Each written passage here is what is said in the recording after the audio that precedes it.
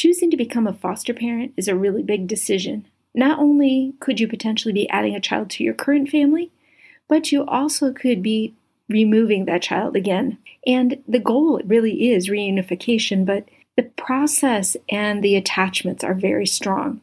So when Steve and Courtney Cohen wrote their book, However Long Forever, it was written with that same heartfelt sentiment, the desire to take someone in and show them how much you care about them, as well as caring enough to let them go. I know you'll enjoy hearing their story, so let's listen in. Hello, and welcome to the Power of Kids Book podcast, where we believe kids' books are a catalyst for inspiring and empowering change. I'd like to welcome Steve and Courtney Cohen. They're the owners and operators of Now Found Ministry, Publishing and Apparel, as well as authors of over 11 books, including 3 children's books. Today, we are talking about However Long Forever. So welcome, Steve and Courtney. Thank you. Thanks for having us. We're honored to be here. Oh, thank you for coming. And I would love to hear, this is your 3rd book. Yep. Tell me all about it. Tell me what it's about and who it's for. All right. So this was an unexpected. We have, as you said, this is our 3rd. So we had 2 other books that were given to us by God, and one night, again about 10 o'clock at night, this one came to me again. God just kind of showed up and said, "Hey, you want another poem?" And say, "Absolutely." Let's look at that. And what it really does is it fills in what ended up being a hole in this journey towards family through foster care and adoption. This is really for our foster families, because we're not promised tomorrow. The title really lends to that however long we have you, we're going to love you forever. That's really where this came from. And it's for all the families that aren't sure that their foster care journey is going to end in adoption, like in some of the other in the other books that we have, where adoption was the end goal, or maybe the final destination there. This one really is for those people who may not be adoption minded, but may just be willing to give up their home, give up their comfort to find a great place for a kiddo. I would think adopting is very difficult because it's a permanent situation. Fostering, in my non-experience, it seems like a lot of times there's a lot more transient movement with the kids. Is that true? Absolutely. You'll actually see foster children actually show up with trash bags. That's what they have. They don't have luggage. They typically show up with trash bags. So the transient nature of it it's heartbreaking to see when they just show up and that's all they have, or they show up and they don't have anything at all. That makes it maybe even tougher. Yeah. I mean, just the nature of why kiddos get put into the system. It's not like they have a lot of notice to gather up their things. They are just stripped away from their home and perhaps everything familiar in a moment. Mm-hmm. And maybe they can grab that favorite teddy bear. Maybe they can grab a pair of shoes. Maybe not. So it's, and then somebody at maybe their CASA worker, the caseworker gives them an extra jacket or something, and they pick things up along the way. And these items start to carry really great meaning for them. Because that's all they have, quite literally. So it is the job and it's the privilege of the foster family to create a space and to provide the things that this kid needs. And when they're old enough to make choices of their own, if they're 3, 4, 5, what color shirt do you want? Like, that's a big deal for them to get to pick out what they get to wear to school. And it's so important to give them voice as often as they can. Yeah. So your characters in this book, I think there was Omari the orca and dolphins. How do they tie into your book? I think it's a really neat idea. So the idea I don't even remember how the idea came up, but it's one of those little tidbits of knowledge that's stuck in the back of my brain somewhere, that orcas are actually, also known as killer whales, are actually dolphins.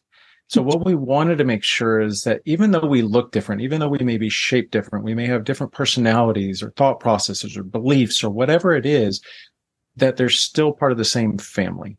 right? An orca is a dolphin. And there's actually even one of the pages where in the book where it talks about that you may not think that we're the same, but we're a whole lot more similar than you might think.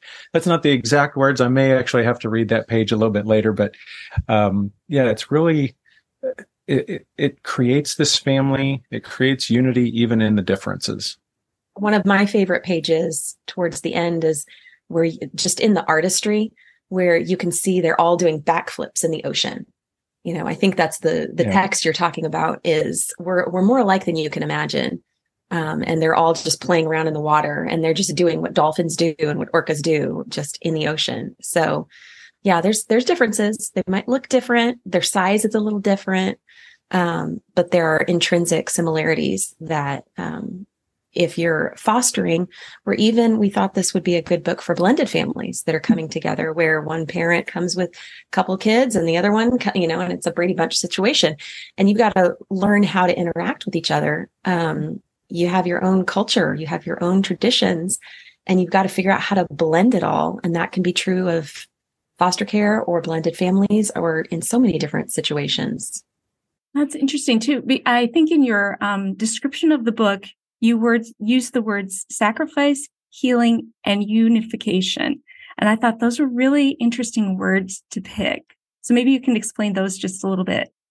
I'd love to talk about reunification for a second, because a lot of times when people consider fostering, in most cases that we've encountered, it seems like they are wanting to foster with the goal of adoption. And that's great. That's wonderful. That lets them know what your heart is and what your intent is. But one thing that if you have good training that you have to go through, they're going to really pound it into your head that the goal of foster care is reunification. So the goal is to reunite that child with their biological family.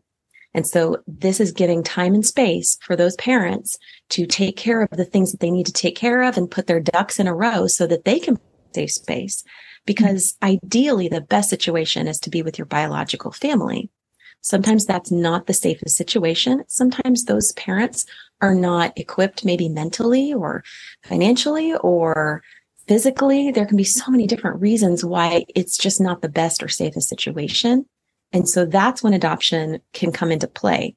But as a foster family, you've got to be willing and supportive even for that process of reunification and to honor their family. Even if they're family members, all the dirt on them, and you probably will learn it, to always speak well in front of that child of their parents, to always honor them in any way you possibly can, because that kid is from that parent, from those parents. And so you've got a lot of identity issues where you can build that child up or you can tear them down just simply based on how you treat their family. Yeah, if you get caught in the political or the hurt, your own hurt, and this is where the sacrifice comes in, is we're sacrificing ourselves. And if we get caught up in our own emotions, that can actually hurt the child, because we may be offended or we may be hurt by maybe something the parents do, or we may not agree with the parents, or if the parents aren't doing what they've been asked to do by the courts, we may get frustrated. But when we really get caught up in that and we show that to the children, that child is a part, or those parents are a part of that child. And then the child starts doubting and basically feeling, well, do they feel the same way about me too? Mm-hmm. Right. So the sacrifice is sacrificing our heart, our emotions, our thought processes, and we need to just put that at the altar and just encourage. And then we talked about healing. There's a really cool part in the book, and these are little tidbits of information people may or may not know. But in the wild, you'll see orcas, and their dorsal fin is straight up. I was watching a documentary actually just last week, and it talked about this large orca with a 5-foot dorsal fin, literally standing 5 feet off the back, which is incredibly tall. And then we've probably seen pictures of an orca with a dorsal fin that's bent over. And what a lot of people don't know is once that dorsal fin has bent, it cannot be resurrected. It cannot be heal or put back vertical. It's kind of like a cartilage, like a nose or whatnot, that once it's bent over, it doesn't go back straight. And in the book, this is kind of the miraculous healing portion of it. And it's really indicative of the heart of the child. Is at the beginning, we see the dorsal fin, in one of the maps, you see the dorsal fin is erect, but you see at the beginning of the book, it's bent over. And there's this map that kind of shows Amari's journey through the ocean, and which is symbolic of of the life story. And at one point, all of a sudden, the next image of her has a bent over dorsal fin. But once we get to the very end, that dorsal fin is straight up again. And it's really indicative of the heart, not the physical dorsal fin. Yes, physical healing can actually happen.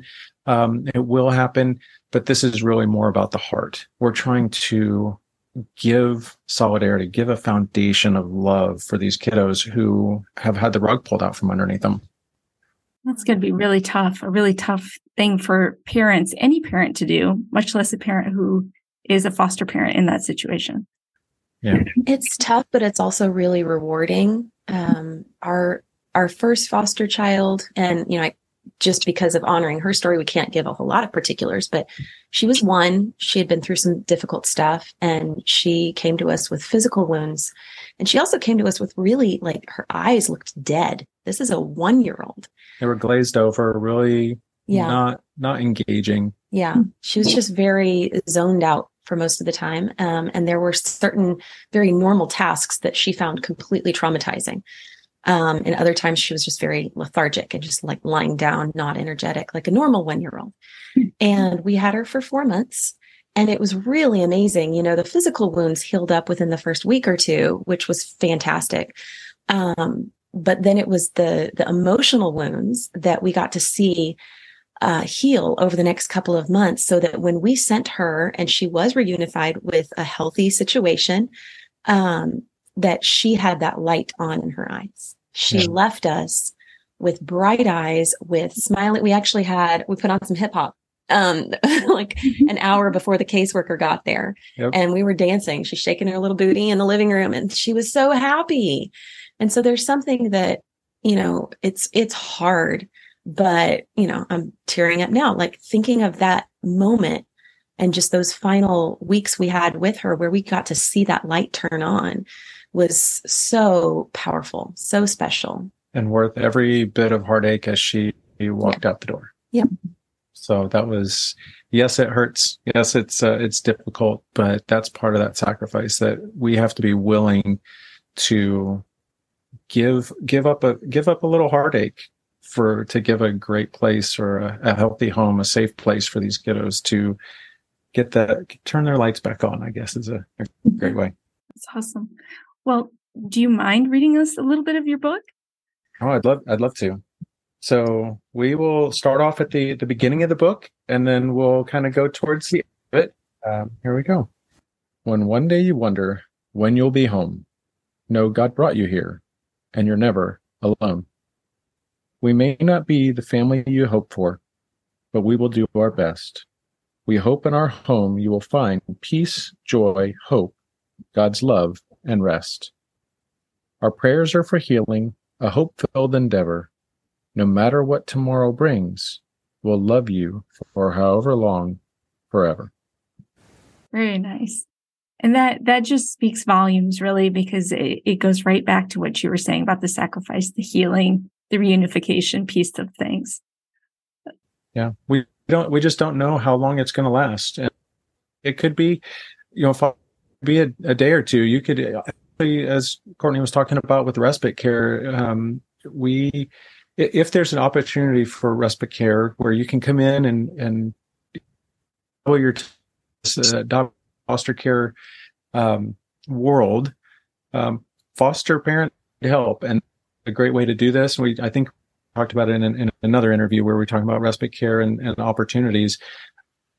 It's really not a way to see if this is right for you. If it's burning on your heart, if it's something that you have this desire, or your heart is breaking for these kiddos, even respite care would be a great way to do it. And even in respite care, having this book, okay, I don't know how long I'm going to have you. I may have you for a weekend. I may have you for a couple of hours while the foster parents go on a date that they haven't had for 3 months type deal. Right. So, these books are great for all of those different situations. Do you have any future plans for future books that are just calling in the back of your mind or your heart right now? So we've got 2 that are in different stages of development. So I'll let you tell about Similarly. So Courtney's not a huge fan of the tongue twister of Similarly Unique. Yeah, I think it's still a working title. I'm sold on the title. So, but in Similarly Unique, we really start concentrating. And again, it's a poem form. It's going to be based on the same land fambly that we have the rest of the characters in, all based on characters in our daughter's bedroom.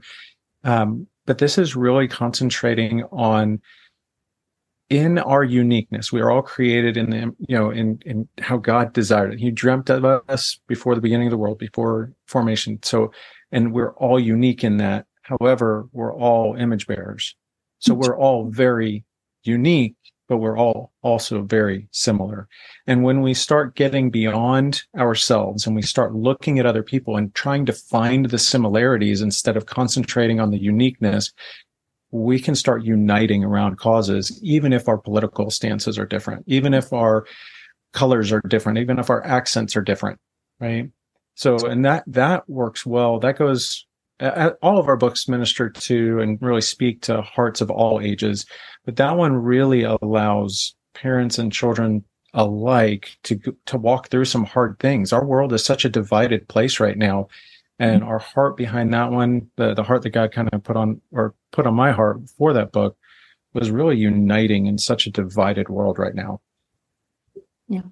The other book that is still in manuscript mode, our oldest daughter brought downstairs. So I've had a poem and Steve's had 3 now. And so our oldest daughter has crafted one that's really beautiful, and we've worked on it as a family. And it just comes from the perspective of the sibling as they are welcoming a new family member. And, it can apply to just a new baby's coming home, or it's mostly focused on the challenges that come along with foster siblings or adoptive siblings.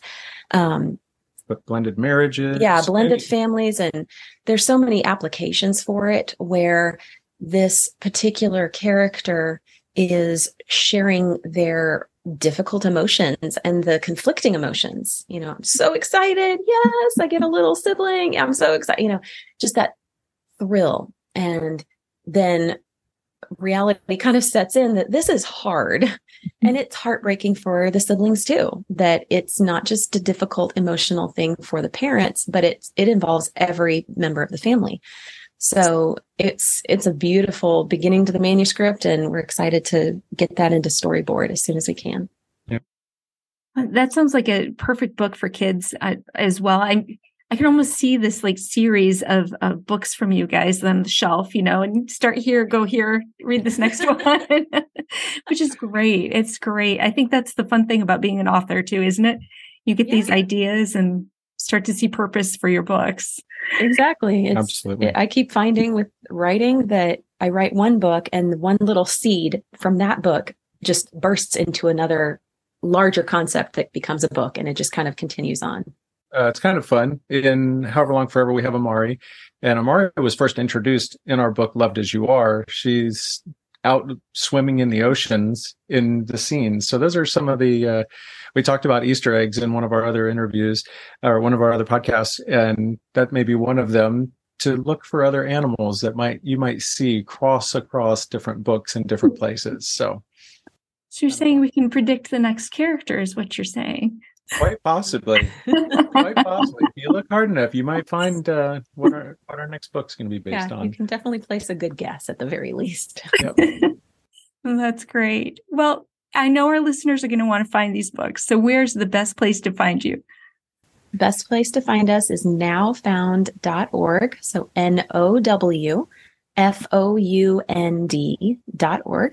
And we've got all our books available there, as well as our apparel and ministry resources. So we'd love to have you check it out. Yep. We also do actually have coloring pages as well as a resource for 2 of our books. We're working on the coloring pages for however long, forever. And those are a free resource. You can download them off the website, absolutely free, and just have a fun time coloring. And it gives another one of those tools or resources to sit there and just have fun with your kiddos. Fantastic. Well, thank you both for sharing. And I am excited for people to find you. Thank you. It has been amazing to talk with you today. Thank you. And you. Thank you both.